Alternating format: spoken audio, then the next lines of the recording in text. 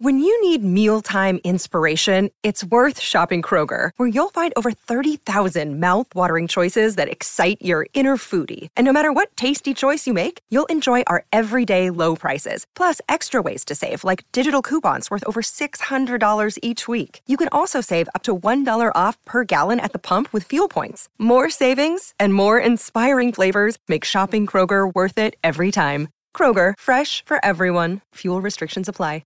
Another day is here, and you're ready for it. What to wear? Check. Breakfast, lunch, and dinner? Check.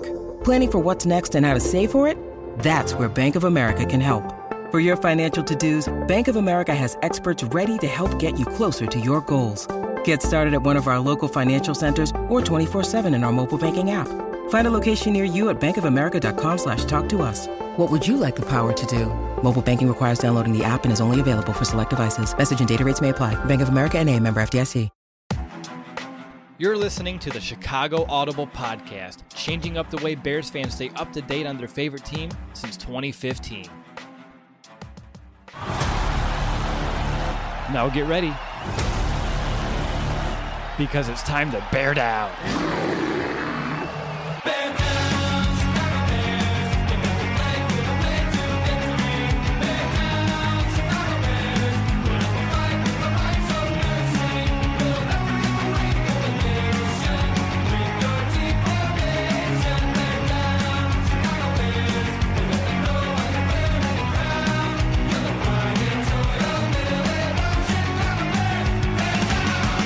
Welcome back, Bears fans, to another episode of the Chicago Audible, and welcome to the final installment of our 2021 Countdown to Camp series, as we just have one final position to preview. I'm Earl DeWitt, and I am so excited that you are here because you are in store what should be an incredible episode. Throughout the summer, we have talked about 87 of the 90 players on this roster. We put every single position underneath the microscope except one.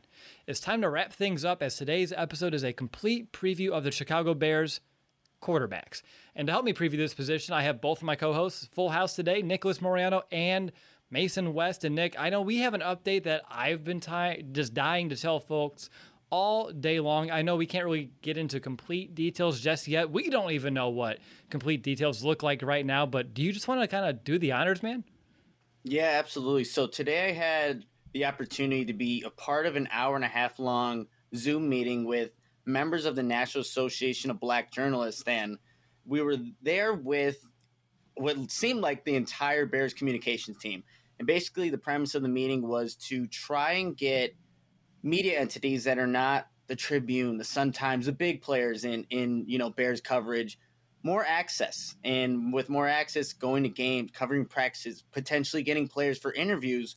So in this meeting for an hour and a half, and that was like the entire meeting was about how can we bridge this gap to get this access to, people like us here at the Chicago Audible. So after the meeting was concluded, I got a text message from one of the Bears communication team members, and essentially paraphrasing here, they know about the Chicago Audible, and they know about the great work that we do and how professional that we are, and they're looking to take the next step with us to get that access, to get maybe that inside look that, some of the bigger media entities kind of get. So that was the news today. And I get this, I immediately tell Will, I'm kind of like outside running around with my dog, just kind of like, finally it's happening, and we got to see where it goes from here, because nothing at this point is official, but we got the word that we're making the right steps in the right direction to potentially get there, to provide that access that I think all of our fans would love to have, and that we've been trying to get, Will, what seems like forever now. But that was the news. So once we get more information on what that looks like, of course, we'll let you guys know and see what ends up happening. Yeah, we don't know all the details, but Nick, you said it feels like forever. We've been doing this podcast now for over 6 years, and we're excited to see what can kind of happen. And I'm proud of the Bears for looking themselves in the mirror a little bit here and figuring out, just because we've always kind of kept those bloggers and podcasters a little bit at arm's length away, maybe we can, embrace them a little bit. They do a lot of good work, good coverage, and it's better for all Bears fans because everyone has different flavors.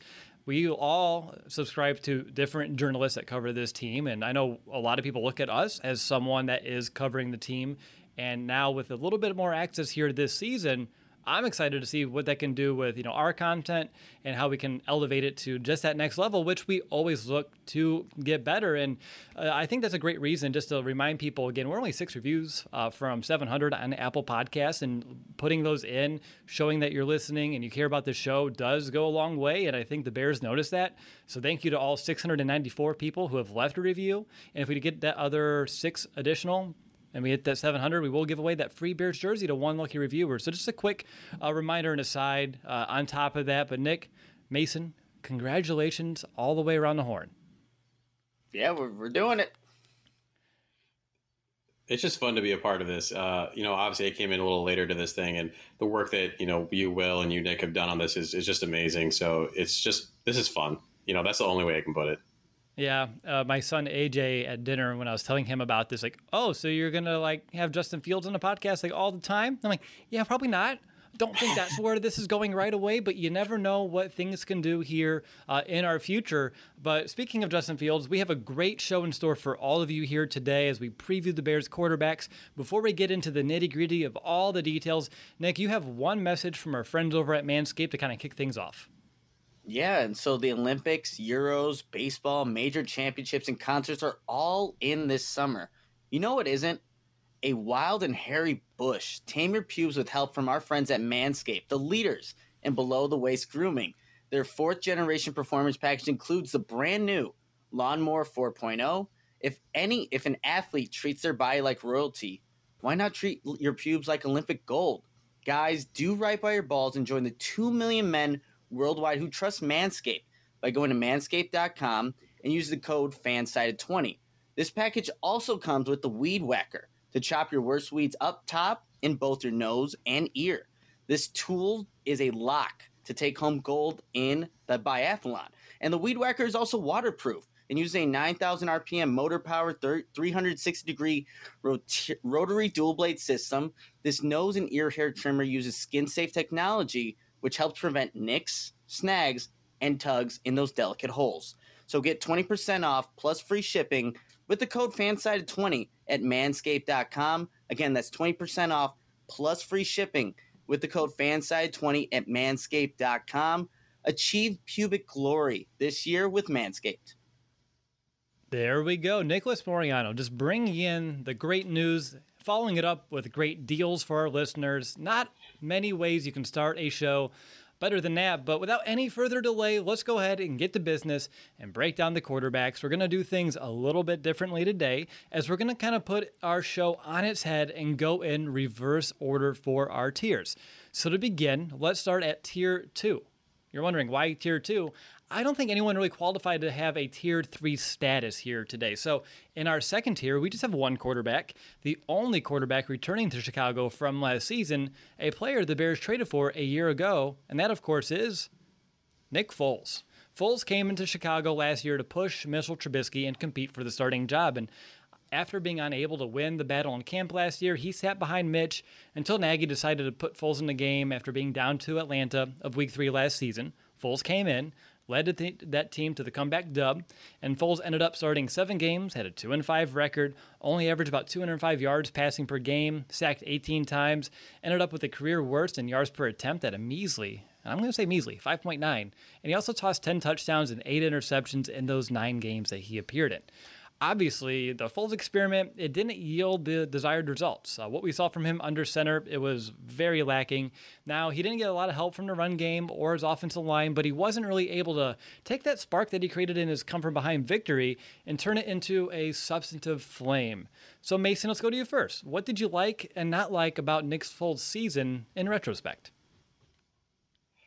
So, there was a little glimmer. Right. When you go back and you look at that Falcons game and he tells Anthony Miller, go to the L, and you hear that soundbite played over and over, and you're like, all right, there's a quarterback here. He's not only quarterback, but he's coach out on the field.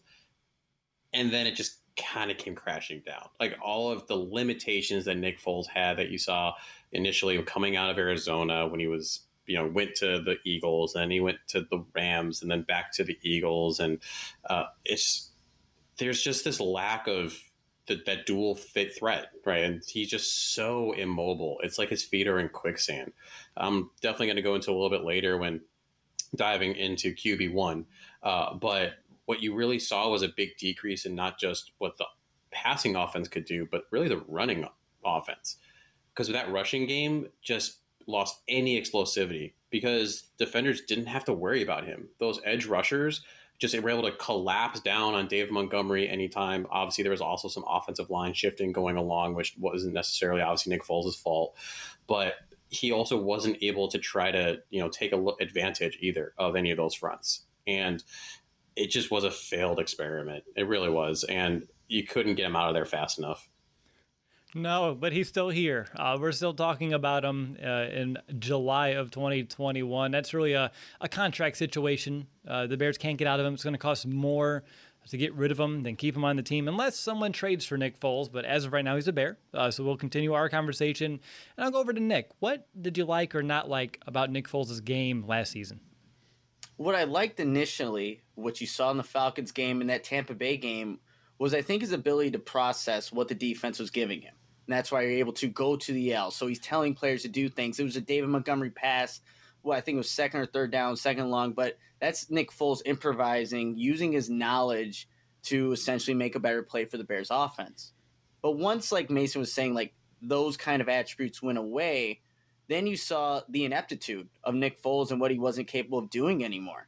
He was, in 2017, obviously when the Eagles won the Super Bowl, one of the better passers in that medium to intermediate passing depth. But with the Bears, that attribute was far from his 2017 version. So you have an immobile quarterback that doesn't have an offensive line to protect him.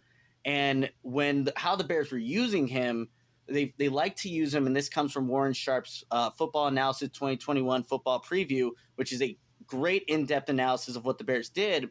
They like to use him in 3-step drops in 11 personnel.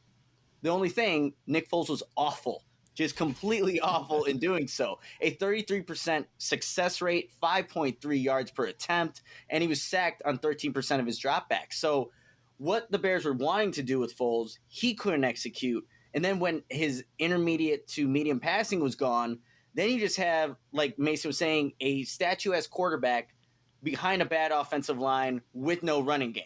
So you're just asking for those 3 and outs to happen, this offense to not generate much of anything. And that's what ultimately led to, Nick Foles now being the first person we're talking about, but the last person that's ever going to hopefully ever see the field for the Bears. Nick, I couldn't have said it better myself. I don't have too much additional to mention about Nick Foles that you guys haven't hit on.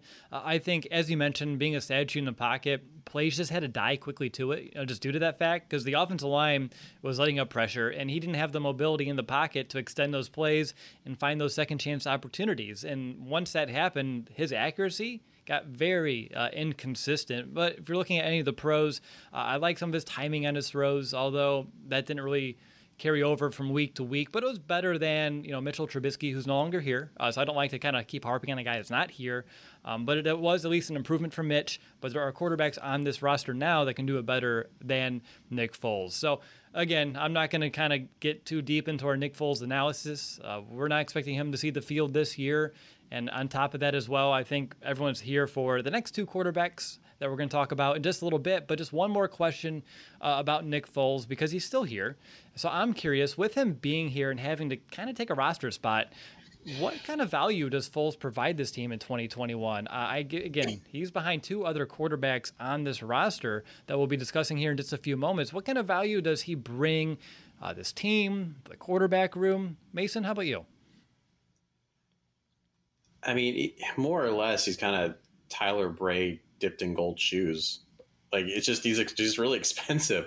I mean, he's going to be the quarterback in the room, right? In theory, there's that bridge that might be nice where it's kind of like when you have a teacher that's trying to tell you something and you don't want to listen. So you listen to that teaching assistant who's a little cooler because they sit in their chair backwards and they're more like you. It's kind of like that. And that's really the biggest thing. I mean, he obviously has had good amount of experience in this kind of an offense coming from Philly, and then the little bit of time he spent, where he has. But it's just a really, really expensive coach. Yeah, you're right. I call them ploaches, players, coaches. I think it goes back to like the Bulls of like the early 2010s, late 2000s, like with Brian Scalabrine. He never saw the court, but you knew that he was there to be that extra mind in the locker room. And I know there's value there, Nick, but I don't think I can, and I don't think you could either, correct me if I'm wrong, find a way to justify the money they're paying him to fulfill that role. But at least when it comes to Justin Fields, who's maybe picking that mind, could it end up paying dividends in the end?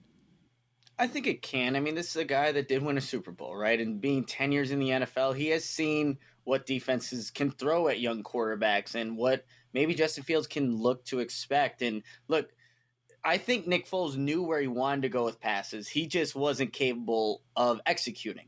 Now that you have two quarterbacks that we're going to talk about that can do that, you could still provide that analysis and that, I guess, that experience to these guys, more so to Justin Fields, that I think maybe down the road can go a long way. But like Mason said, it is an expensive coach to have.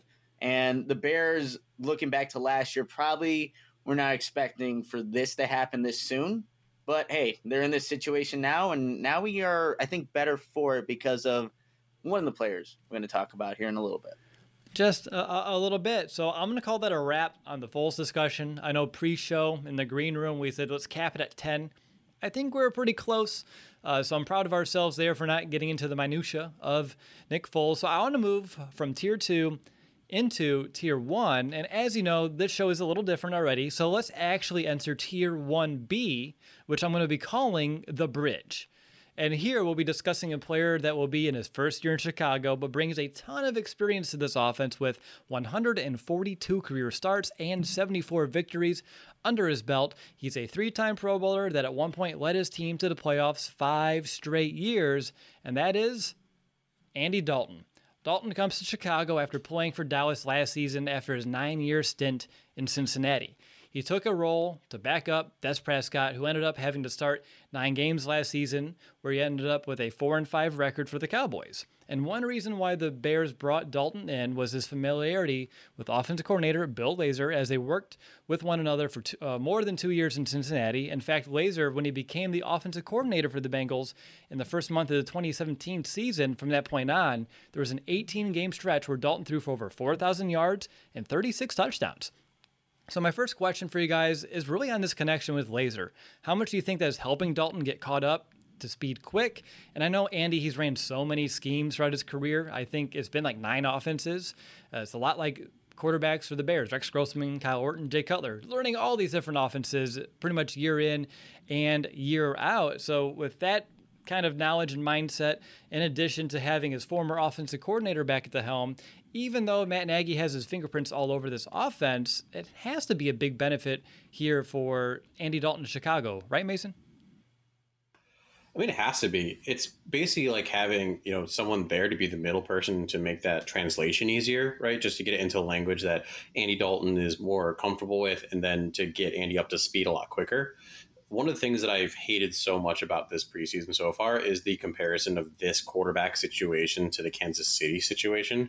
Because in that situation, Alex Smith was there from 2013 and 2017 and was voted to the Pro Bowl in 13 and 17, right? Through 26 touchdowns, 5 interceptions, over 4,000 yards, 104 passer rating. That's nowhere near what we're at, right? He had a lot of time in that situation. And that was one of the biggest reasons why Mahomes was just stuck on the bench. There was no reason to switch it out. Versus with Andy Dalton, he has as much knowledge of this system, more or less, as Justin Fields does. Arguably, Justin Fields might even have more if you go back and look at really the connections that he has with Day and the offense through college. And so Bill Lazor is imperative for Andy Dalton to be able to actually make that leap and to be able to hold off Justin Fields, because otherwise he's behind the 8 ball. Yeah, just a little bit. Nick, how about you? What's your thoughts entering training camp just regarding Bill Lazor, Andy Dalton, their previous experience, and how it could impact this year for Chicago? Well, I think that's why Andy Dalton's going to be ultimately the week 1 starter, because he does have that familiarity with Lazor, and what Nagy's already said who's going to be the starter. I think it's because of that connection there. And you got to think, this is already now 2 years in a row he's in the new system, and I think having somebody that he's had that familiarity with, running schemes that he likes to run, it gives, I think, Nagy some comfortability. I think it's almost similar to what Nick Foles was supposed to provide for the Bears, and that's what could be a little scary in itself, because if you're going off the same basis that what you did last season, you could get a very similar result. But at least this time around, you do have Justin Fields that you can go to, who I think is pro ready as any top 5 quarterback that was just drafted. So it definitely helps. And I think where an area where Nick Foles struggled in last season, those intermediate passes I was talking about, Andy Dalton was actually pretty good at that area with the Dallas Cowboys last season. Even though it was a limited amount of games, he was so that 10 to 19 yard range, he was 40 of 59, a 67.8 completion percentage, and threw 7 touchdowns to 2 interceptions, compared to Foles, who threw 4 touchdowns and 7 interceptions. So you see an upgrade in that area, and that was an area that the Bears really struggled with last season, just passing in general, but really anything that went further past the line of scrimmage in that 10 to 20 plus range. So that's where the familiarity with Bill Lazor can help, but just what the offense really needs at this point. Really well said, Nick. I'm just curious on what are some of the strengths that Dalton brings to the table. Nick, you hit on intermediate passing, and I have some stats here too that kind of stuck out to me. He had the 5th best pass rating on throws that were 10 to 19 yards. And on top of that as well, that was 124.8, by the way. He also had the highest adjusted percentage for completions in the NFL on these throws, with a 74.6%. Lots of drops happening in Dallas last year. And you can compare that with Mitch, who was 33rd in this category with a adjusted completion percentage of 59%. And you talked about the 7-to-2 touchdown to interception ratio for Dalton on these throws, which again, if you're able to line up at the 17-yard line and find your way into the end zone, I mean, that's awesome. We have not seen that in Chicago for some time. Mitch, he had 1 touchdown to 3 interceptions here, just for comparison's sake. But again, getting to Dalton and looking at some of the strengths that he brings to the table, again, we've seen some subpar play from Trubisky, and I think having a veteran like Dalton, surely there are going to be things that he can do better to kind of help this offense succeed. Mason, what are some of those strengths that you're looking forward to seeing, in as limited as time that you would actually want to watch Andy Dalton on the field? There's a couple of things that he does really well. There's just a consistency there, right? Going from reads, 1, 2, 3, he's going to usually make the right play. They're not the most robust of plays. He's not going to go crazy downfield. But if you remember with those Bengals teams he had A.J. Green, and they were both very productive during that time with the Bengals. They made the playoffs consistently. They didn't win a lot in the playoffs, but they made it. And you add on to that, we don't want to compare too much to people who will not hopefully be too relevant, but compare that to Nick Foles. I mean, Andy Dalton has rushed for over 1,300 yards on 22 touchdowns and 422 attempts.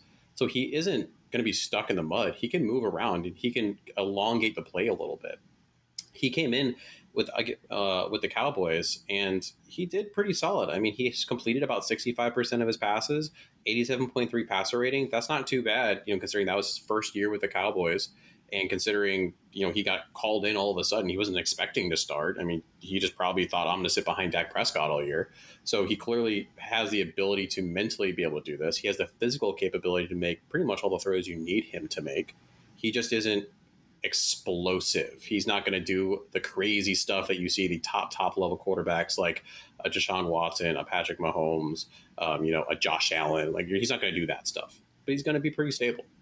Yeah, stable. That's a great word, I think, if you want to try to find one to define what Andy Dalton brings this quarterback room. Stability. I think that's really well said there, Mason.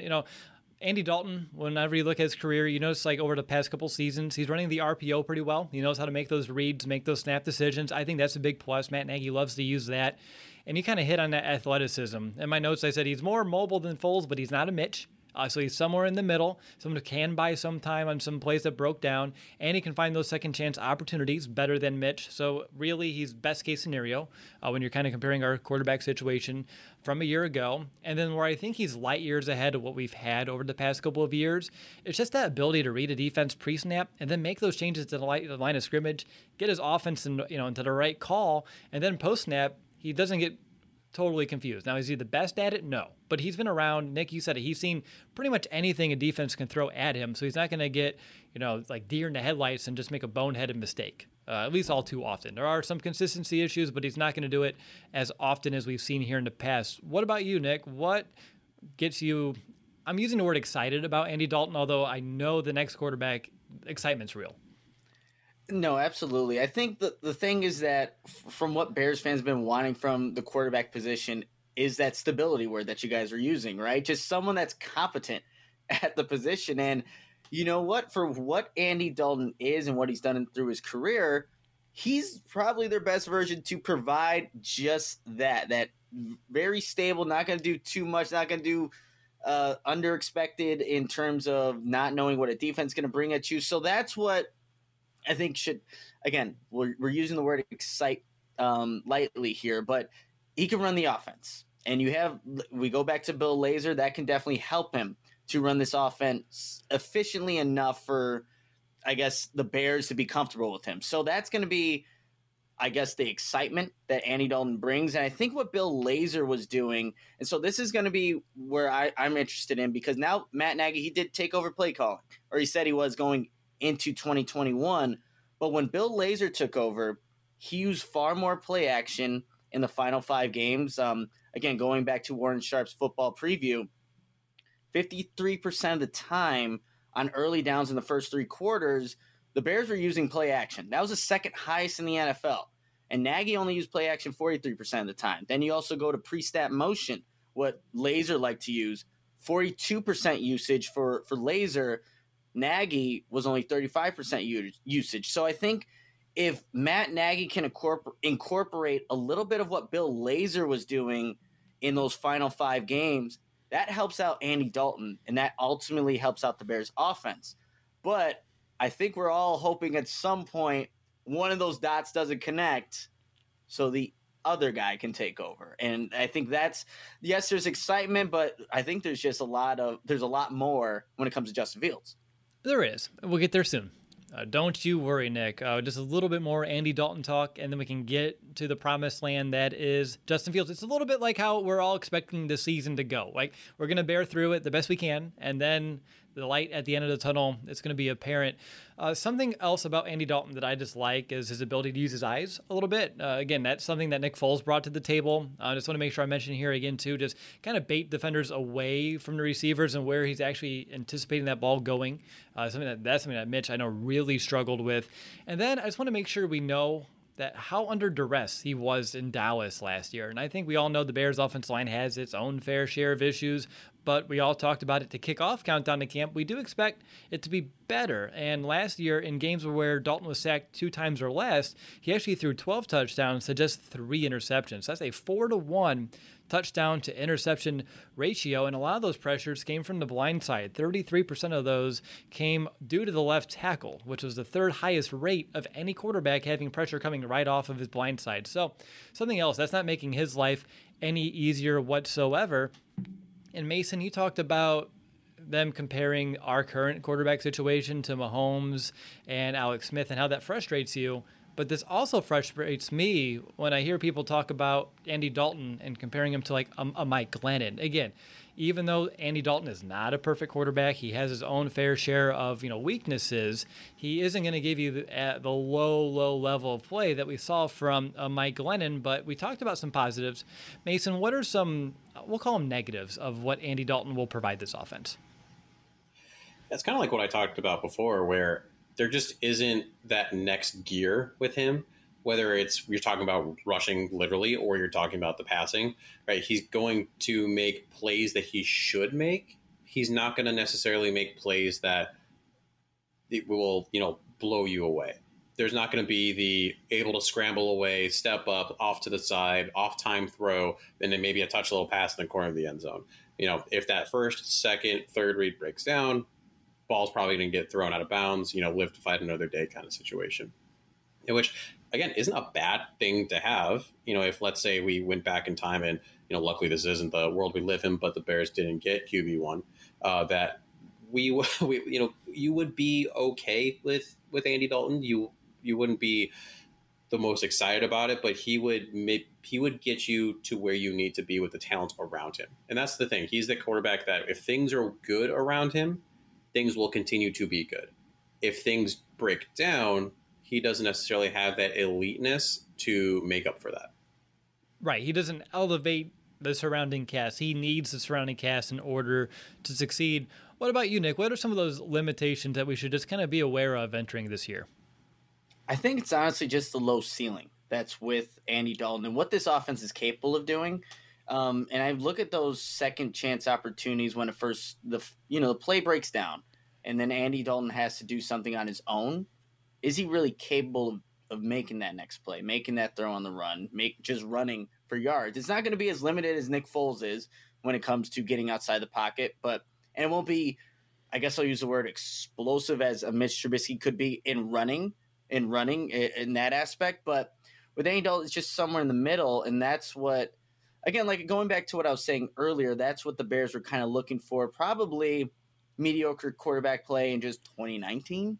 If they would have had maybe that, or even just 2020 last season, I wonder where this team would have been in terms of, the finish at the end of the season. But I think with Andy Dalton, look, he's always had a career passer rating of around 62%. So look, he can make those completions. He's not going to, like what Mason is saying, he's not going to make those explosive plays too. I think that's also not something that Andy Dalton has done consistently. I know the 10 to 19 yard range. He did pretty good with Dallas last season, but I'm not expecting Andy Dalton to come in here and just change the Bears' offense to being a deep threat, which the Bears desperately need, because over the last 2 seasons, they've been one of the worst teams in the NFL in generating those explosive plays.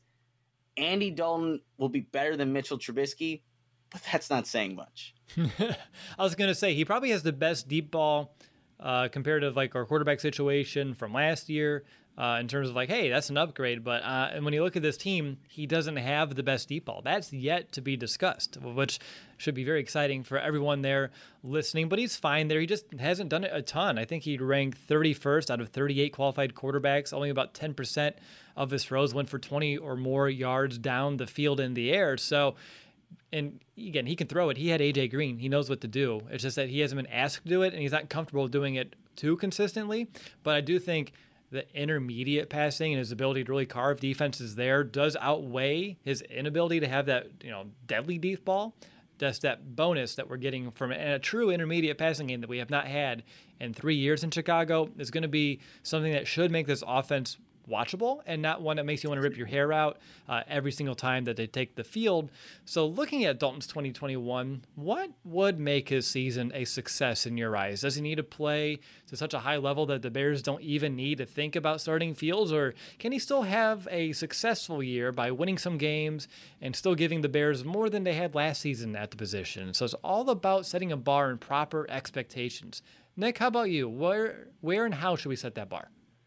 That's a really good question. Well, I think for what this Bears offense could potentially be with Justin Fields, I think what Andy Dalton needs to do is through the first quarter of this season, show what this offense is capable of in terms of like these explosive plays I was talking about. So him actually connecting on some of those passes.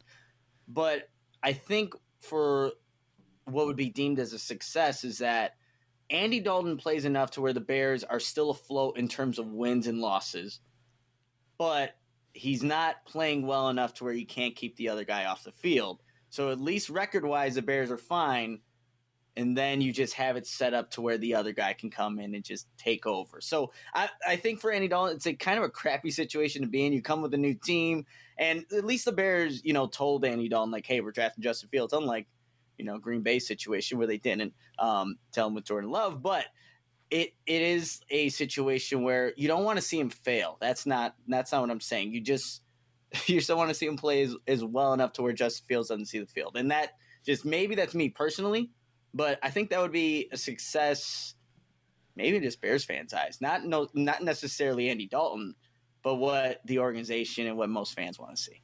Mason, you going to back that up? I mean, like Nick has said, Andy's in a really bad position. A success by Andy Dalton standards would be to play well enough that he can say, well, they had a rookie quarterback that was going to take over eventually. But look at the numbers I put up. Right, let's just insert. We were 5-3, and they just decided they wanted to make a change. But look at that, and he's playing for his next contract. He's playing for the next team. Right, that's a success for Andy Dalton. For the Bears, I mean, yeah, there's the pie in the sky. He turns into somehow Alex Smith 2.0, and all of a sudden you're like, well, are you really going to sit him now that he hasn't thrown an interception in 7 games? But that's just not likely. In all reality, it's like Nick said, just keep the ship upright, right? Just be a good mentor, and hopefully you're not at a losing record. You want to be around that 500, if not a winning record, when in theory that baton is handed off. Yeah, and the good thing about Andy Dalton, the person, is when that moment comes, he's going to hand that baton gracefully. He's not going to do it with any remorse or any resentment. He's going to be very proud to hand it over to Justin Fields. But it's interesting to talk about a player position. What other player in this team could we say, he can have a successful year by not playing out of his mind and just being somewhere average, just well enough for us to win, but not win too much? You can't. That's what makes quarterbacks so unique. And really this Bears quarterback situation, a fun one to talk about. And for me, when it comes to Andy Dalton, like you, again, I don't know if I can say it in any other terms. You want him to do well, but also, I don't know, we live in an instant gratification world. Mason, you're wearing the Justin Fields jersey. We're ready for that tenure to begin whenever he's ready. And we'll talk about that in here in just a few seconds. But I do want to give a Dalton factoid to kind of wrap things up. I mentioned he had 74 wins in his career since entering the league in 2011. That is one more than all Bears quarterbacks in the same time span combined. Just shaking your heads, guys? That's the thing we talked about earlier. Like, if you had just rolled with Andy Dalton, you'd still be like, he's the best quarterback the Bears have had in a long time. That's the sad part. And that's the thing that sucks for Andy. Like, he thought he was coming in and being like, all right, I can do this. I can be a solid quarterback for this. Oh, okay, never mind. Here comes another guy. Pretty much is how it worked out. Any final thoughts on Andy Dalton, Nick, before we move forward? Like I said, I hope he does well. I know he got a lot of slack, and like even when I found out that the Bears, had acquired him, I was like, oh, he was supposed to be Russell Wilson. You got Andy Dalton. So right from the get-go, I think just the perception of Andy Dalton has been a bad one. But I think as time has gone on, I think hopefully Bears fans have not, I don't know if it's embraced him a little bit, but he's here. He's the bridge. We all know that. And, kind of appreciate, I guess, a little bit what he's going to do, because we were talking earlier. He's going to be the test dummy, right, for the first couple of games potentially. And then, like Mason was saying, hand off that baton and see what happens next. That's right. Hammer out the kinks of that offensive line, get that gel in front of him, and then, hey, Justin, we have a line to protect you. The time is now. So I'm very much in alignment with you there, Nick, but it's time to move on to our final player. So let's transition into the next portion of Tier 1. So that means we're moving from Tier 1B into Tier 1A, which I'm going to be dubbing the destination. So for our final player to preview on the Bears roster, again, 89 to this point, this is number 90. It's time to look at a player that the team traded up for in the first round. That's the 11th overall pick out of the Ohio State University, and that is the future of the franchise, Justin Fields. Fields comes to Chicago after cementing a legacy for the Buckeyes, where he threw for over 5,300 yards, 63 touchdowns, and only 9 interceptions, earning himself back-to-back Big Ten Player of the Year awards. Finished 20-2 as a starter, with his only 2 losses coming in the college football playoffs, including one legendary 6-touchdown performance that he had against Trevor Lawrence in Clemson with broken ribs. Now, it's been a couple of months since the Bears drafted Fields, yet with each passing day, it's still evident that Bears fans are becoming more and more excited about the quarterback and what he can mean for this franchise. So, guys, if you had to choose, what about Justin Fields gets you the most jazzed? Nick? Oh, man, there's so many attributes to choose from there, Will. But I think what I was talking about earlier in terms of explosive plays and that deep downfield passing, Justin Fields, he literally solves the Bears' problem with that area of what he did at Ohio State and what he can easily do here at the NFL level in terms of his accuracy, ball placement, decision-making, his deep ball accuracy, and just his deep ball in general is what I think Matt Nagy and Ryan Pace would probably talk about in the draft room, saying we need to get this guy. This is the exact opposite of a Mitchell Trubisky in terms of what he wasn't capable of doing, but what Justin Fields can finally unlock in this Bears offense. So that's the one thing that I look at, like these explosive plays where it's not going to be 12-yard, 12-play, maybe 52-yard drives ending with a field goal. It could be literally a play of 70-plus yards because of Justin Fields' accuracy to Darnell Mooney down the left sideline, and you can cap it off at that. So that's just one area. There's so many stats that I have here, but I'll send it over to you guys to see what you like about Justin Fields. I mean, he wears an awesome visor already, looks great in a Bears uniform. There's so many things to like about him, but I'll go with the deep field, just deep ball accuracy and just what that can do for this Bears offense. Yeah, you're right, Nick. He has the arm strength, he has the velocity, the power, and the touch, the ball placement. It's the best deep ball on this team by far, the best deep ball we've had since Cutler, and with the potential to be way better than what that was for this team as well. Mason, in my notes, I say that Justin Fields checks off every box that you can imagine. And I'm sure you feel the same way, but if you had to choose the boxes that are checked off that get you the most excited about Fields' potential in Chicago, what would those be? How damn good he looks in a Bears uniform and visor. I mean, that's number one. Let's be real. But like in all reality, it's he's just the perfect combination of so many different things, but it's almost not even because of what he can do, but what people said he can't do, that already we've kind of seen as people have done and digged into the research, how it's just not true, right? Like you had people like, Chris Sims say like, he's the first guy, throws it to the first one that's open, and he doesn't know what he's going to do on reads 2 and 3. But then when you actually look at it, like Benjamin Solak, at Benjamin Solak on Twitter, right? I mean, Nick knows what I'm talking about. I'm sure a bunch of you two do too. Looked at his ability to actually do just that, right? Fields made more throws beyond the first read in concept than any other college quarterback, with 19% of his passes going to the second, third, and fourth read. You also saw that in those throws, he was more accurate than other QBs with an 88% catchable percentage and 69% completion rating. That's double what Mac Jones's was, and everyone was raving on how accurate Mac Jones is and how great he is on that. It's ridiculous. He was able to do this while playing one of the hardest slate of defenses. 4 of the last 5 games he played were against a top 15 defense in Indiana, Northwestern, Clemson, Alabama, and he did that while he was hurt. Like, what else do you want from the guy? Like, it's insane. If every other quarterback, Trevor Lawrence, Trey Lance, Zach Wilson, had these skyrocketed up draft boards, and Justin Fields did nothing besides win and play well, and he somehow fell. It's absolutely insane. I don't get it. Hey, we don't have to get it. We can just, relish in our opportunity that we have right now and just embrace what has been kind of who fell to our laps, although we were aggressive to go up and get him. It takes 2 to tango there, but Justin Fields, guys, I mean, I'm still pinching myself as Mason's talking, making sure that this isn't a dream, and we actually do have this guy here in Chicago. And when you just look, what I love about him, he's smart as a whip, right? I mean, he got that perfect score in the AIQ test, one of 4 of 1,500 people ever to do that. So that's just crazy enough to say that as well. And then I just love how much he loves the game, right? He started that petition last year to get Big Ten football back. So that's leadership, not just for his team. He put the whole conference, on his back and led them to a season.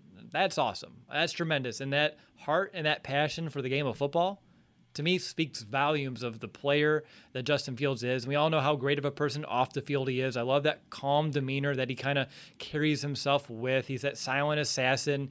Doesn't need to be too talky, although he's really good at trash talk when he needs to be.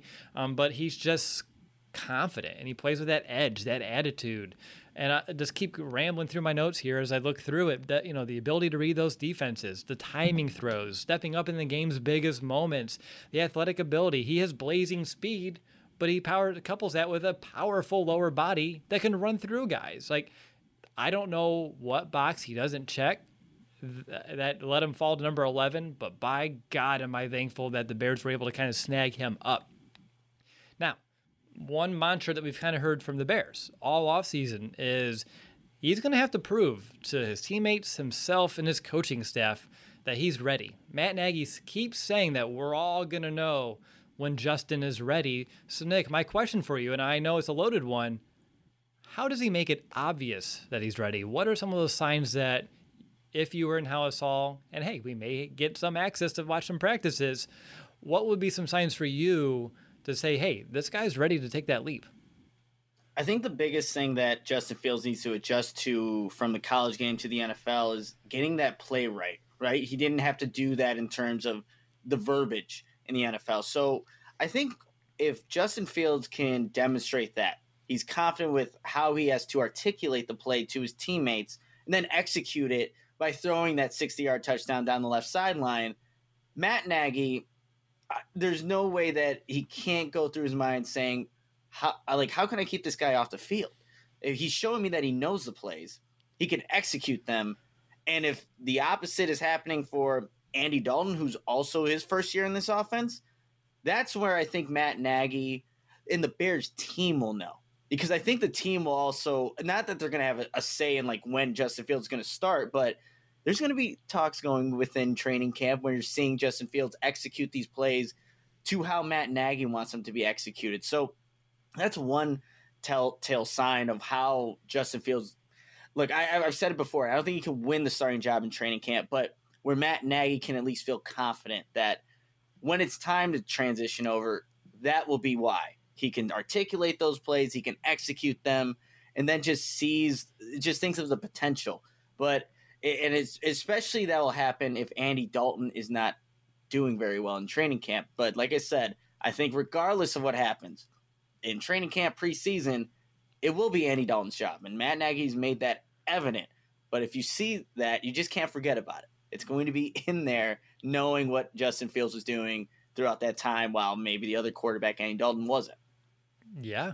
And, we're excited to get to training camp here in just about a week and a half. And I know, Mason, you're excited to see Justin Fields in a Bears uniform, the visor. But in terms of what he provides on the field, what would you be most excited to kind of watch for, just be in awe of when you're down there at camp?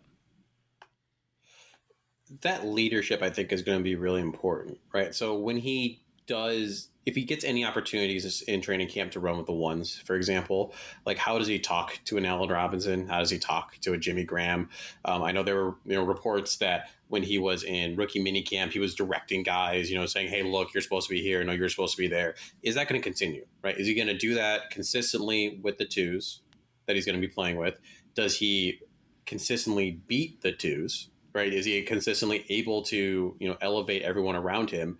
And while you're sitting there in training camp and, hopefully some of us can snag at least one day being able to watch from the stands, but be able to say he's just running these guys. Why the heck is he against? It's looks like he's playing against JV out there. That's kind of what you want to see, right? And then that forces, in theory, Nagy to maybe elevate him a little quicker. And then that transitions also into the preseason. That, again, he's going to be playing against a lot of twos. I know I'm going to the Bills game and hope against Mitch, so we'll see how that goes. But that it just looks like it's a man amongst boys. He is just putting up consistent numbers that he's able to get the plays in and out cleanly. And there's a phrase, right? You cannot trick the eyes of, 53 grown men.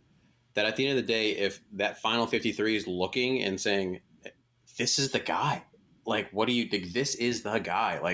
We can't be messing around with this. Then you're kind of forcing the coach's hand.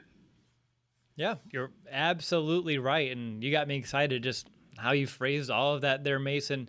How about you, Nick? I'm curious, what kind of challenges would you expect Fields to kind of face this season? What would be some of those bigger challenges that maybe stand out to you over some of the rest?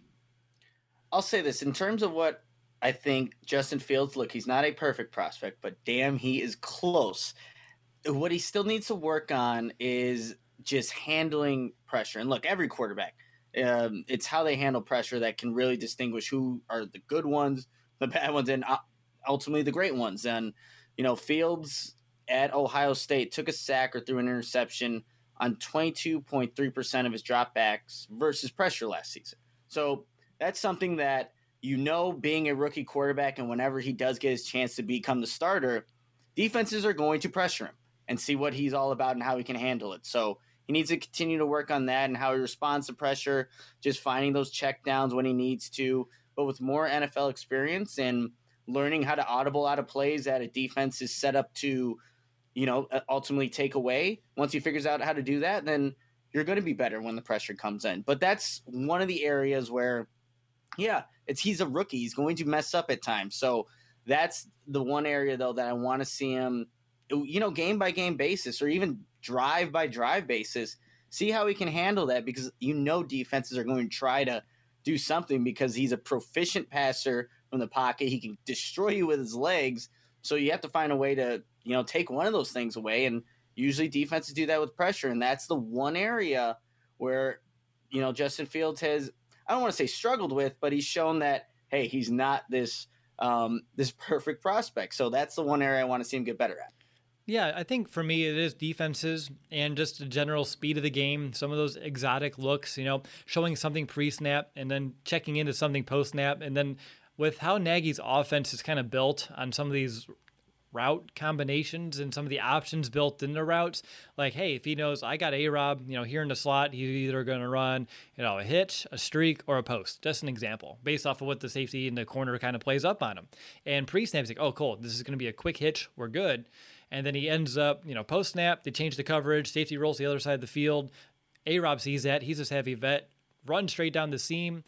If Foles doesn't see that and throws that hitch that he thought pre-snap, that's an easy interception for a linebacker. So some of those plays that it's not just a pre-snap read, but also during the snap, whatever a defense shows them and needing to know how his receivers are going to adjust their routes based off of that. I think that's going to be a challenge, not one that he can't overcome, but for any rookie, I think that's just a big challenge and hurdle that they'll need to kind of understand, learn, and the only way really to do that are through games. So I'm excited for the Bears to maybe leverage some preseason action here for Justin Fields to get him some of those additional looks earlier rather than later. But just like we did with Andy Dalton, guys, I want to wrap up our Justin Fields conversation with just a general question of what does a successful rookie season look like for Mr. Fields? And Mason, I'm going to go to you first. I really don't think you can look at it from stats, right? Because first of all, you don't know when he's going to officially play. So it'd be impossible to say that. You can't put it into he's rookie of the year, because if he only plays half the year, it's going to be difficult to beat out someone like a Trevor Lawrence who's guaranteed to start all year, things like that. So it really is about the progressions. Like you guys talked about, it's can he take ownership of the offense? Can he be the one that does make that pre-snap check and read and be able to adjust it? Can he get in and out of the huddle efficiently and not get delay of game penalties, right? Those stupid things that back you up, excessive yards that you don't need to be backed up into. It's just that little bits of growth every single week, and you can see that in the play calls. The play calls get a little more exotic, right? That you don't make a mistake like how Mitch did with that final play that really got him yanked out of that Atlanta game, where it was an exotic front, but really they just were going into a Tampa 2. Mitch got confused. They were running a mesh, and he threw it right to a nickel. You're not making those kinds of mistakes. So as long as you see that progressive growth in that manner, you can really probably call it a successful season, because he has all of the tools that he needs. But at the same time, he cannot put too much on his plate. That was something that you saw a little bit too much in college. The few games that he really didn't maybe do great. If you haven't checked it out, QB School does an amazing breakdown of like 7 different Fields games. Go check that out. But one that stood out was, for example, the Indiana game. It just was situations where he just tried to win it on every single pass because some of his teammates weren't necessarily doing what they needed to do. And especially with the chip that he's going to have, like the fact that he fell in the draft, the fact that he consistently beat Trevor Lawrence in high school and college, and he still gets drafted ahead of him. The fact that Zach Wilson gets drafted. I mean, he's going to be playing with this chip to want to prove it all.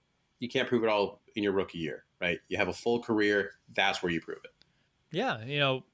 Be a superhero when you can, when an opportunity presents itself, but don't try to force it. Really, really well done, Mason. And I agree with you. Stats here make no sense. I'm glad he didn't go that route. Nick, I know that means you need to scratch out all your notes. Kidding. But with Justin Fields, what kind of year does he need to have, or what does he need to show you to show, hey, you know what? 2021 was a success. I think the biggest thing for me is that we need to be aware that Justin Fields is going to make mistakes. He is a rookie quarterback. But the big thing that will be successful in my eyes, and I think for the Bears in general, is that he doesn't make the same mistake twice. And that he is somebody that it's already said that in the press conferences, just with him being with the Bears. So if we see that he's going to throw interceptions, he might fumble, it's going to happen that the next time there's a similar situation, that Justin Fields maybe goes to that next read, just holds the ball a little bit tighter when he's running through, a scrum or whatever it may be. That's how you'll know. And obviously seeing him, hit those throws, hit those deep passes, that's going to be a success in my eyes. But as long as he's just not repeatedly making mistakes, like what we saw with Mitchell Trubisky or even with Nick Foles, it's like we've seen him. There's too many flashes of, inconsistency, really. As long as that doesn't happen with Justin Fields, that's a success in my eyes. Because, again, we don't know how many games he's going to play, what the stats are ultimately going to look like, or, again, when he's actually going to be the starter for the Bears. But if we could see that, and if it can happen in game too, it doesn't have to happen like where he makes a mistake one game and then he doesn't make it the other. But if it happens from one series to the next, man, that's how you know that. Actually, for Bears fans, we don't know what that's like, to be completely honest, seeing a quarterback make those adjustments. But I think we'll know it when we see it and just be like in awe of like, this is what it's like to have somebody that can truly change the game at this position. So that's what I'm looking for in terms of success for Justin Fields. Love it, Nick. I really do. Yeah, for me, it's honestly, I don't know if we're just all in the same headspace or if just thoughts on Justin Fields were pretty general right now in the same boat. But number one, I said, don't hold him to any numbers. So Mason checked that box. And then the second one I had, he's going to make those mistakes, but as long as he learns from them, which we have not seen, I'm going to be a happy camper. And again, if he can just find ways to make this offense more dynamic, which I think we all know he can with his athletic ability, his intangibles, his mental smarts, dynamic, and just one that's a little bit more potent. I don't care if it's Andy Dalton or Justin Fields in the field this year, but one thing I do believe our quarterbacks are going to provide us is my statement that I started 2 years ago that I kept saying on the podcast for a post-game show, and I did it last year, that third down shouldn't be a death sentence. I don't think it will be anymore because it has been. The Bears have been atrocious on third down, like 31st in the league last year, pretty much in the same boat the year prior. I don't think that's going to be the case. I think we have quarterbacks in Fields and Dalton that can actually succeed there on third down sustained drives and lead us to more points. So I'm excited. Justin Fields for a successful year, show growth, and just show that he's growing into becoming a professional quarterback on and off the field. And from that standard, I think, the sky's the limit from here. This is just a foundation that we're setting this year. And I think patience will persevere, but also he has all those tools that maybe make you not want to be so patient. So that's the curious case. That is Justin Fields. Not news to anyone here. Any final thoughts on Justin before we move on, Mason? So a couple things. One, if you haven't, go watch the Brett Coleman video that he did on Justin Fields. It is I can't think of a better phrase, football porn, to be quite honest. Like, I've watched it 3 times now. So a good amount of the info I got was from that. So Brett, thank you for doing that. If I could sit down with anybody, by the way, and just talk football, it might be Brett Coleman. I mean, he is just an incredibly smart dude. But also the Hey Rookie, Welcome to the NFL. If you haven't watched that, also watch that. Pulled some things from there, like the fact that Justin Fields is actually a vegan now. Had no idea. Really crazy. And doesn't mean anything about him, but it's just crazy that you can be that athletic and that much power from not eating any delicious food. Well, I like how you phrase it because you're not wrong. How about you, Nick? Is there anything else about Justin Fields that you would kind of want to put a bow in this conversation? It has nothing to do with actual football related, but he has the cutest dog, and his name is Uno, and that guy is awesome. That's all I got on Justin Fields because we've said all the stats, and there's probably more that we didn't mention, but Uno is a cute dog. Well, I can't really disagree with you there either. So you guys are both making excellent points, really ending this conversation on the strongest possible note. So we talked about all 3 quarterbacks. So now we need to know who makes the team. I feel like out of every time I said this is maybe the most obvious one, although I think last week felt pretty obvious too on a couple. But let's go over to Mason. I'm assuming you only have one, and that's Justin Fields. Yeah, why would you need another quarterback? Precisely my point. Unfortunately, Andy Dalton, Justin Fields, and Nick Foles, unless you find a trade partner, I know the Jets keep popping up because they kind of need a backup to Zach Wilson. Unless you can find a trade partner, he's going to be on the team. So it's 3. Yeah, 3 is going to be the company. Fields, Dalton, Foles, unless a trade happens, but I don't want to sit here on a podcast with no inside knowledge, right? We don't have any inside scoops like, oh, a trade's definitely going to happen. Don't know. So until I hear otherwise, it's going to be the 3. Nick, you're in the same boat? Same boat. Nick Foles is the new Tyler Bray. So that's about, and just obviously we have 2 new guys that will actually be suiting up on game day. Yeah, first of all, he stole Bray's number, and now he's just doing the same job, getting paid, I think 10 times is actually an understatement, the amount. So a lot more than Tyler Bray was making. So Nick Foles doing it right. So let's move on to our final segment of making some season predictions, having some fun along the way, which means it's time for the final over-under of Countdown to Camp. So, fellas, the first over-under, 9 starts for Justin Fields. Nick, are you going to take the over or under on 9? Oh, man. Oh, we included playoffs, too? So, I didn't have a disclaimer, so you could. Plus, there's an extra game, right? Yep, there's an extra game. I'll go over. So I'll put Justin Fields at 10 games that he'll be starting. So just looking at the Bears' schedule, you got the Rams, Bengals, Browns, Lions. Oh, don't worry about the week. That's coming up later. Okay, so I'll just cap it off 10 games. For Justin. There you go. Numbers for now. Mason, how about you? You're going to take over the under of the 9. Oh, I'm going to take over. Very much over. And I may have a bold prediction that's kind of tied to that. All right. Excited to see how that kind of turns out. I'm at the over as well with a 10. So just like Nick, I feel like double-digit starts are in Fields' future, which leads us to the next one. Over or under 12 touchdowns for Andy Dalton. He had 14 TDs in 9 games a year ago, for reference. So let's go to Mason first. You going to take the over or under for 12 touchdowns for Andy Dalton? Under. I don't think he's playing long enough to hit that. Ooh. Nick, how about you? I'll go under as well, but I don't think the offense will be in much of a groove at that point to where we're going to be seeing, Andy Dalton putting up those numbers in the limited amount of time he's going to be playing. Okay. I also took the under. I had a 10 for Andy Dalton. He'll reach double digits, but that's about it. Next over-under, 23 touchdowns for Justin Fields. By the way, the current Bears record for a rookie quarterback for passing touchdowns is a whopping 9. I think he has this one in the bag. Nick, how about you? Are you going to take the over or under, though? 23 touchdowns, Justin Fields' rookie year. Man, 23 touchdowns, and this is total touchdowns, and man, that record's definitely getting broken. I'll cap him off at, we'll go over at 24. Okay. Mason? Over at 27. I mean, he could sleepwalk to 9. Yeah. I think he could too. Oh, man. Yeah. That's like a Kyle Orton record, by the way. Mitch had 7. Yeah. It's bad, guys. Justin Fields long overdue. I'm taking the over at 25 for Justin Fields. That dual threat really helps him here, but still enough to take the over.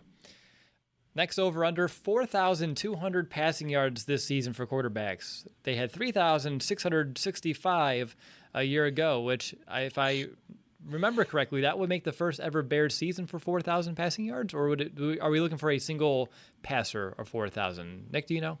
Single passer for 4,000. So, and I guess I'll go over. I think that, regardless of how many games Andy Dalton or Justin Fields plays, they can get past that 4,200 mark. Okay. How about you, Mason?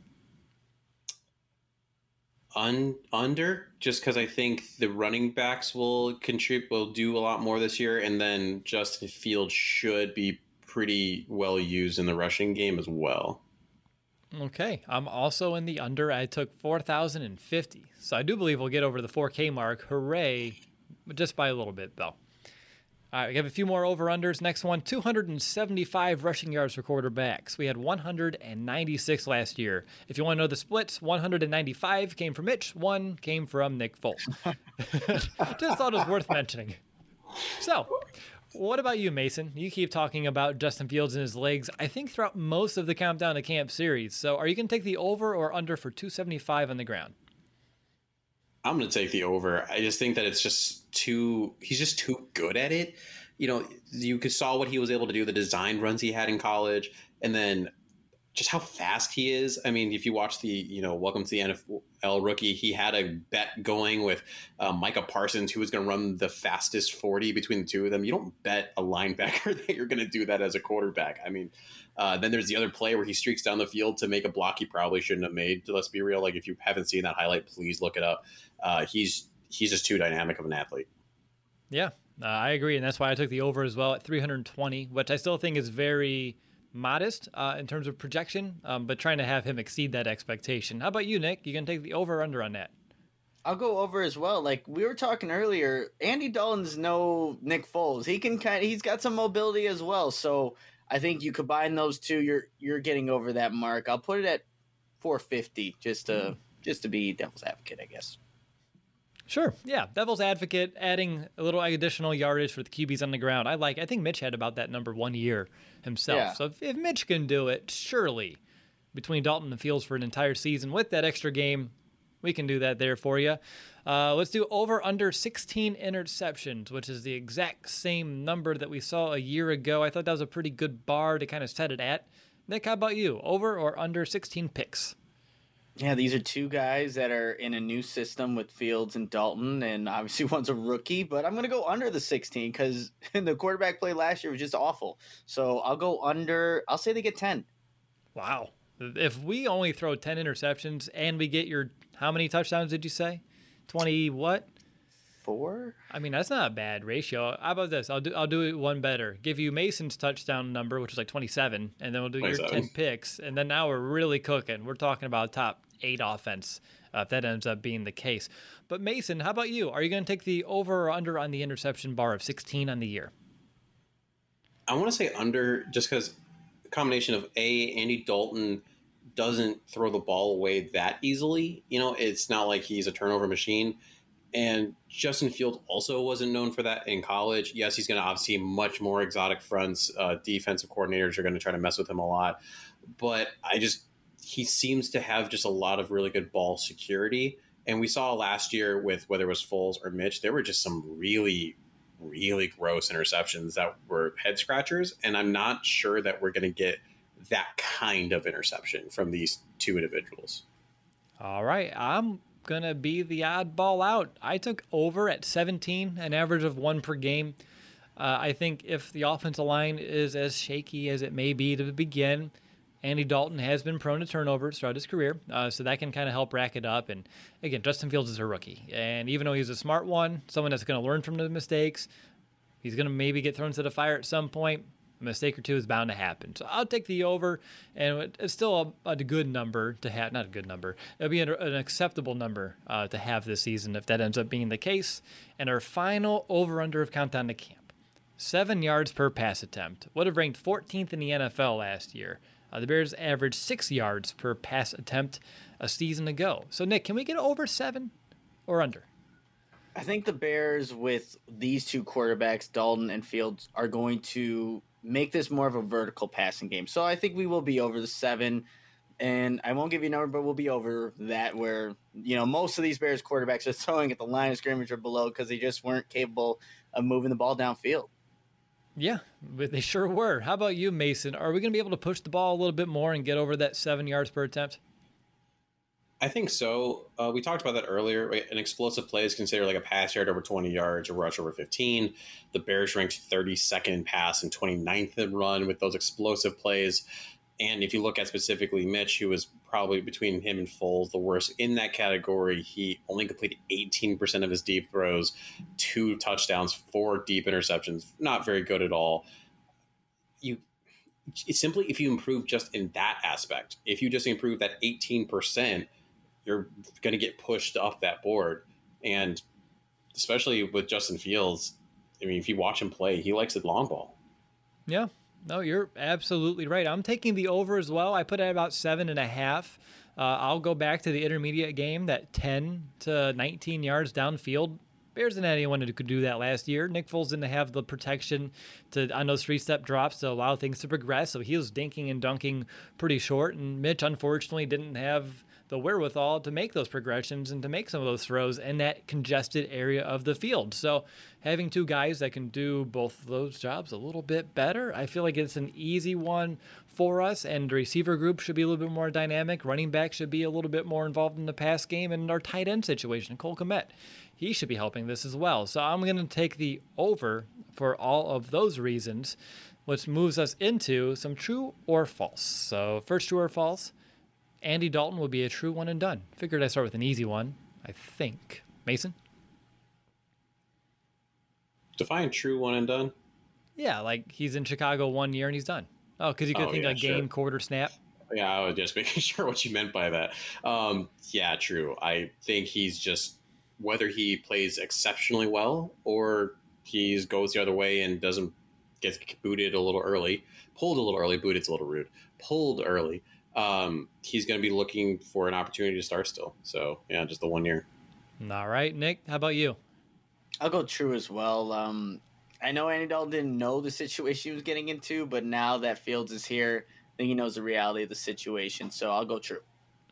I'm at true as well, which, guys, since we all said true, mark it down on our notepad now. Next year, we're looking for a backup quarterback. So when you're looking for needs, one has already been predefined for all three of us. And then on top of that, let's move into the next true or false. I have Justin Fields will hit a higher completion percentage and touchdown percentage than the quarterbacks that went before him. And again, we can't do total stats because we don't know when he's going to start. And the other guys, we're all expecting him to start pretty darn soon. But maybe Fields can be more consistent and impactful by being a little bit more accurate, having a higher completion percentage, and having touchdowns on a higher percentage of his throws. So is that going to be true or false? Let's go to Nick first. I'll go true because that's who he was in college, and that's what he already did to each one of these quarterbacks before him, and that's when, Mace was talking about this chip on his shoulder. You look at what Fields can bring to the game. Why wasn't he in contention to be the number one or, number two overall pick? So I'm going to go true with that. Again, the stats won't be as much as maybe a Trevor Lawrence or Zach Wilson, but when you look down to it, yeah, he will have the better stats, so true. Nice. Mason. Also true. If you look at the supporting cast, it's the Jaguars and the Jets, first of all, for, Wilson and for Lawrence. Gross. No, thank you. And then the only one, maybe Trey Lance, they have a bit of a heavier run game, so they may protect him by the time he gets in. I mean, he's also a pretty long project, so I don't know that when he'll even start. He might even sit out the whole year, so you may not have to worry about him quite as much. So just because of all those reasons, there's no reason for me to doubt Justin. Yeah, same. I'm going true. Nick, you said it. That's who he was in college. It's going to transition to the pros. So very much all in agreement here. And the final true or false, Justin Fields proves in his playing time during his rookie season that he's the real deal, that he can be a franchise guy, and the Bears made the right choice of trading up and drafting him. Mason. Isn't that already true? Yeah. Yeah. And that's the thing. It's such a low bar for the Bears quarterback that I don't think it's going to be hard for him to establish himself as that. The thing that bugged me the most about Mitch, and I hate to keep dragging him down, but it was the inability to be in the limelight. I mean, Chicago is a football city, and the QB1 in Chicago has to be a star. I mean, Mitch was the guy, in theory, they were saying turning off the TVs because, didn't want to hear the chatter. Justin Fields was, QB1, did that show in high school. He, obviously did the rookie show we talked about. He gravitates to it. And it's not even like he's this, hey, look at me guy. People just gravitate to him. He just has this awe about him. And that combined with just the pure talent he has and which he showed in college already, and which I believe with the right system, which I think Matt Nagy is going to put around him, yeah, I think he's going to be a sensational star. He has an all about him, and all yeah, like watching him play. Nick, how about you? Is that true or false? I feel like Mason said it. It's already true. It's already true, and if it's not, then this could be bad. But we talked about everything that he's bringing to the table, who he is as a person, and what he's already experienced throughout his college and high school career. He's meant for this, and he that's what he said early on in one of his press conferences. He was made for this, and that's what gives you hope that he can be that franchise quarterback the Bears have been looking for since the 1950s, forever, over 70 years now. So true. Yep, true indeed. You know, Justin Fields says he's made for this, he's built for this, and man, I buy into every word, every consonant, every syllable, every vowel, 115%. I'm buying what he's putting down. Let's get into some fill in the blanks. When we look back at Justin Fields' rookie season, we will describe it as blank. I'm going to begin. Electrifying. Mason, how about you? Sensational. Dude, that was my second word, because I was like, I don't know, maybe I'll let you guys go first and then I'll clean up. And I was like, no, I want to use electrifying. I put electrifying or sensational. So beautiful. Nick, how about you? Can you find a third synonym to this pizzazz that we're feeling right now? I'm going to say as advertised, because of what we're getting from Ohio State to Chicago. As advertised as one of the best quarterbacks, if not the best one in this draft. So as advertised. Right on. Next fill in the blank, we will see Justin Fields make his first career start in week blank. Let's go to Mason because Nick was already doing the math. First quarter of the season. Wow. I love it. That's not even week one. That's his first quarter immediately. That's wonderful stuff. I love the enthusiasm.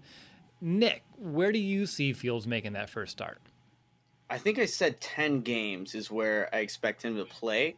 I know I said include playoffs, but we'll say regular season. So I think that would be the San Francisco 49ers game, if I'm not mistaken, on Halloween night, where Justin Fields makes his, first appearance as a Bears starter. So we'll go there, but I would not be shocked if it's, week 4 against the Detroit Lions. So that's October 3rd. That would be, hey, Andy Dalton's not getting it done in the first 3 weeks. It's Detroit.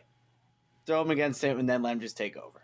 It's like, hey, you had Mitch, meet your new king, the Lions Slayer, and Justin Fields. What a nice way to begin some divisional play for us there. That would be tremendous if that's the case. I had week 8 49ers with you, Nick. It's Halloween. I'm assuming around Halloween. Is that home or away? Do you remember? That is home. And you're wearing those orange uniforms, like for sure. Yeah, when did Trubisky make his first? It was around Halloween. I think it was Halloween, if I'm not mistaken. I'll have to look this up real quick, but it seems it was. I know it was a night game, but I will. Was it Halloween versus the Vikings? Yeah, I know it was versus the Vikings. Monday Night Football. And it was October. I feel like it was sooner than that because it was only a few weeks. No, it could have been around Halloween if you're a few weeks. No. Okay, it looks like it was October 9th. So yeah, I said October, people. So there we go. But no, I think that game makes a lot of sense. You have the Buccaneers before. If you show up against Tampa Bay, who we beat last year, and you can't get it done with Andy Dalton, but you think you're a quarterback away, I think that's just perfect evidence. And we talked about earlier, if Justin's showing you all the things in practice, like he's the guy and everyone's believing this is the guy, and you just have a perfect case study that says, hey, we can't beat the defending champions with our current quarterback situation. We're one QB away, but we think this guy can do it. The next week is the perfect opportunity to kind of hand that baton over and give it over to Justin Fields. So that's when I think it will happen, but it's the NFL, it's the Chicago Bears, whatever makes most sense. Probably won't be exactly how it plays out, but, thus is life. And the last fill in the blank. The quarterback room got better this offseason, and the most improved aspect of it is certainly blank. Nick, what's the most improved aspect or element of this QB room? The ability to improvise when a play breaks down. So I know it's a handful, but that's why it's improved. And more so improved than what Trubisky or Nick Foles can bring. It's what they can do when things aren't on schedule. That's why it's such an improved group, and ultimately that is because of Justin Fields. Well done. Mason, you? I'm going to go more general, more obtuse, and say just our future. Even the last couple of years, from the moment Mitch was drafted, it was just, there was a weird feeling in the air. It was more of like, it wasn't this excitement level. It was just, okay. Like, you were just kind of like trying to force, at least that's how I felt. I was trying to force myself to be excited. I was trying to force myself to look away the other way, right? You heard all these beat writers say, it just doesn't look right in training camp. And that went on for years. And you're just like, oh, no, it's going to be fine, right? He's going to get it this time. He threw 6 touchdowns against the Buccaneers.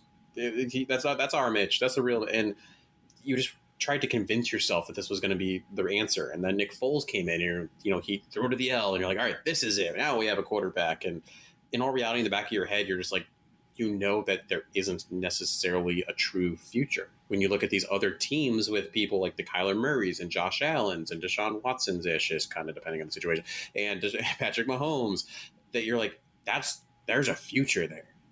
We got that now. Yeah, we sure do. Man, I'm excited thinking about it. For me, I'm saying that the most improved aspect is brain power. I think Justin Fields brings that in bunches, and Andy Dalton is still light years ahead of what Mitchell Trubisky was. And you still have Nick Foles, who's been around the league, still a very smart guy. Maybe the body just isn't there at this juncture of his career, but I do think this is a very smart QB room that should only benefit Justin Fields in the long run. So brain power, I think, is where we got most improved, both in the locker room, in the quarterback's room, on the field, pre and post snap. The whole kit and caboodle, the brain power is certainly there.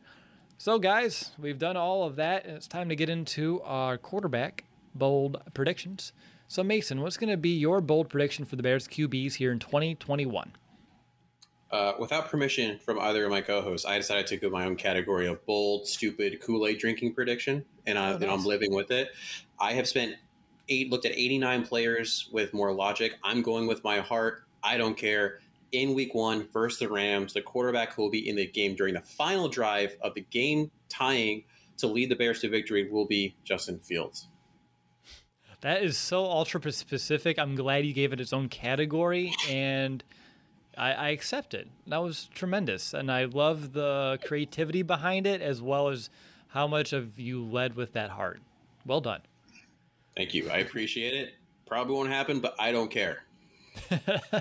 It's bold, though, and honestly, I just love how minute and specific it is. That's tremendous stuff. How about I'm leaving some wiggle room just in case, like, there's an injury or something. There's wiggle room.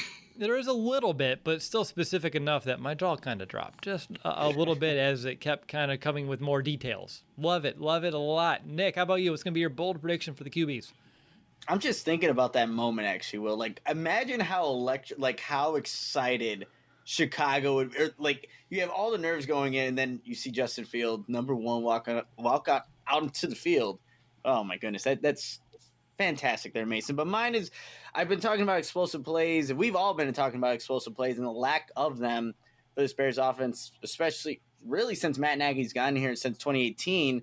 So I think regardless of how many games Andy Dalton starts or when Justin Fields gets in, the Bears will go from being one of the last place explosive rate teams. And in terms of play rate, they were 31st this in 2020, and then they were dead last in 2019. With a combination of those two, more so Justin Fields, they will go and be a top half of the league in terms of explosive play rate. So we'll put him at 15 there because of what he can provide in terms of that deep ball accuracy, placement, and just adding that element of excitement and much needed excitement for this Bears offense. So that's a bold prediction. Once this season is over with, the Bears will be one of the better teams in generating explosive plays, and the Bears offense's team will be far, far better for it. All right, very well done there as well, Nick. I think those explosive plays, as you said, they've been lacking, so getting any improvement is going to be great, but where you're hoping or predicting in this bold prediction, boy, that would just make this offense so much fun to watch. Even if there are a few drives here and there that kind of staggered, at least they have that big play potential. So that would be something surely to get all of us excited. My bold prediction, I have, well, before I give my official bold prediction, one of my other ones I noticed. So I said earlier, the Bears' rookie passing touchdown record's only 9. And I think Justin Fields, that's easy for him. We said he can sleepwalk to get that. I think there's a real possibility that he can break, I believe it's Gale Sayers' record for rookie touchdowns with 22. If he only gets 25, I think that record may be in jeopardy as well. But I think, Nick, you had a higher touchdown projection even earlier than 25, so that's not bold enough for me. So I'll take it one step higher. I'm going to say, to Mason's point, Fields, well, Mason didn't have a point of Fields winning the job. I'm going to say Fields wins the job outright. Training camp preseason, Matt Nagy gives him the job. And then from there, he throws for more yards and touchdowns, plus less interceptions than all rookie quarterbacks, on his way for a Rookie of the Year award. So that's going to be my bold prediction for the Bears quarterbacks. Love it. Let's go. Right? Man. I can see it happening too. I mean, I know what Matt Nagy has said, right? He has said Andy is the starter. But with training camp and with preseason games, and again, we keep saying Justin's going to show us when he's ready to start. He's ready to start. With everything we've seen, he has the tools to do that, right? So why would we doubt otherwise? Yeah, exactly. I mean, I think Matt Nagy, I think Cliff said it actually in the chat earlier. Maybe he's a little shy and afraid of like being called a liar because like we've kind of questioned some of that honesty in the past. So maybe just kind of sticking to your guns a bit just to prove a point. But at the end of the day, we're here to win football games. And if that's what it takes, like if it's just that evident, you got to do what it takes, even if it's, putting your foot in your mouth just a little bit. I mean, hey, coach, let's have some humility. Throw it in there, call Justin the starter, and let's get this train rolling. So I think, fellas, if this feels about right, at least if I'm gauging your emotions correctly, we're pretty confident in this group. But is it confidence for the future or is it confidence for this season? That is the question. So what is your confidence meter for the Bears quarterbacks, specifically in 2021? Mason?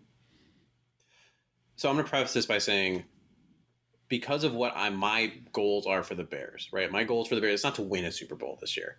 It's not even to make the NFC Championship game. It's to create a foundation at the quarterback position that you are excited about and that can win in long term in the future. So because of that, my confidence is at a 9.5. All right. I love how you build up towards it.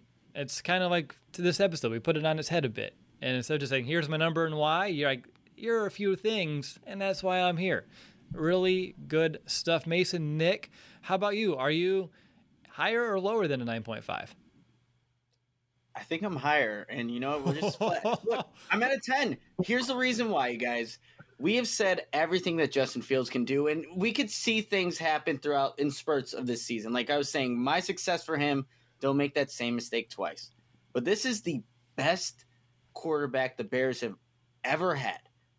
And now it's just about letting it kind of unfold and let it kind of go at its own pace. So regardless of what this record is at the end of the 2021 season, Mason said it best. It's about building that foundation, and it starts with Justin Fields. The Bears have him. So I'm at a 10 of what the Bears' future is finally like at the quarterback position. I don't know if we've ever given out a 10. I don't know if we ever will, but he is that type of player. You said it earlier, Will, like whatever Justin Fields is saying, the syllable, whatever it may be, you just believe it, right? And I truly do believe that. And I've never felt that way about any other player, especially someone who's on the Bears. So they got the right guy. They made the right decision. It's weird to say that, and it's still weird to kind of grasp that Justin Fields is the Bears quarterback, but he is, and the foundation is, I think, set. It's just when it eventually happens where he does become that guy, we just got to let it, watch it happen. But I'm at a 10. The Bears made the right decision, and Justin Fields is the guy to change really everything. Okay, hat tip to you, Nick, for the 10. Because, see, I was sitting here, and I had a 9, and I'm at a 9. I'm going to just keep my number where it's at. I'm not going to just change it on the spot. It's a 9. It's an amazing number for a Bears quarterback. When have we ever been over maybe a 6? Ever since we started doing confidence meters and countdown at camp. Never. So a 9 I'm happy with. But kudos for you guys for going all the way up there. But I swear my 9 is blasphemous. Like, you guys are going to insult me, and okay, let's pump the brakes a little bit, Will. We're looking at this year specifically, And you're both shaking your head like, no, let's raise that number up. But you guys hit on so many good points. Again, Andy Dalton, for as long as we need him out there on the field, I think he's as good as a bridge that you can ask for in a league, especially given our situation just 1 year ago. And then with Justin Fields, you have the future literally in your hands right now, just waiting in the wings with all of the potential in the world. Again, checks every damn box that you want and then some. Best Bears quarterback prospect ever, hands down, done, no argument needed. And then also, you have the Super Bowl MVP, and Nick Foles is kind of hanging out, making some good money on vacation, retiring a little early here, practicing a little bit, watching the game from the sideline. He has a good life. But all in all, I think 9 is tremendous. 9.5 is even better, and 10.0, Nick, man, that just is icing on the cake. So I love the confidence. And as a Bears fan, I just hope it's not one of those times where you get that confidence up and then they rip your heart out. But Nicky said it. It feels different. I'm buying what Justin Fields is selling. I want more of it. And hopefully everything that we've talked about here today about what Andy Dalton provides, what Justin Fields is going to bring us here in the future, whether that's today, tomorrow, or a little bit more down the road, hopefully it all pans out exactly how we're all anticipating, because the potential is certainly there. Okay, we just talked about 90 players. We're a little long here at the hour-and-a-half mark on this one, and that's more than okay, but that does it for Countdown to Camp. So Mason and Nick, thank you both for all your hard work, doing your homework, all the efforts you put in, being flexible when we record these throughout our summer. And again, it's July 19th, the night that we're recording this, and we started doing Countdown to Camp. Offensive Line was the first episode, second to last week of May. And it feels like camp is so far away, but I swear, just hanging out with you guys, talking Bears football, researching all these players, you blink, and Bears camp is here. So that's why I love doing this one, and I'm sure our listeners feel the same. But I wanted to make sure to share my gratitude for both of you, because without your hard work, this show would not be what it is. And I do believe our Countdown to Camp, from a podcast perspective, is the most in-depth positional preview that you can find on any team, and not just the Bears. Is there anything that you guys want to end the show with? Mason, I'll go to you first. Well, yeah, I just want to thank you guys, the chat, the listeners, and the podcast and everything, for giving me an outlet to talk my ridiculous Bears nonsense, because, you know, my wife and my coworkers and patients can only hear so much of it. And it, you know, it's amazing how many Packers fans infiltrate, you know, in my clinic. And, you know, y'all keep me sane, and like I said, let me be ridiculous with my Justin Fields predictions. So thank you for that, and you know, thank you, Ryan Pace, for getting QB1. Right, gotta send some kudos up to the big man and Ryan Pace. How about you, Nick? What do you want to end this show and specifically Countdown to Camp with? I'll just say this, for anybody who has maybe missed any of these Countdown to Camp episodes, there's still time to do so, to catch up before training camp actually starts. So go back, whether you listen and watch on YouTube or you're on Spotify, whatever it may be, make sure to go check these out. So when training camp is officially here on the 27th, you'll know everything you need to know, what our perspective and our analysis is on each one of these players, because we ran through all of them. And now, like when we started it, training camp did seem far away, but it is literally right around the corner. So hopefully, you know, we get tickets to go attend, or maybe passes to cover practice with a credential. So just to make sure for all of our listeners, go back and go through this series, get caught up, and, you know, by the time you do all that, training camp will be here.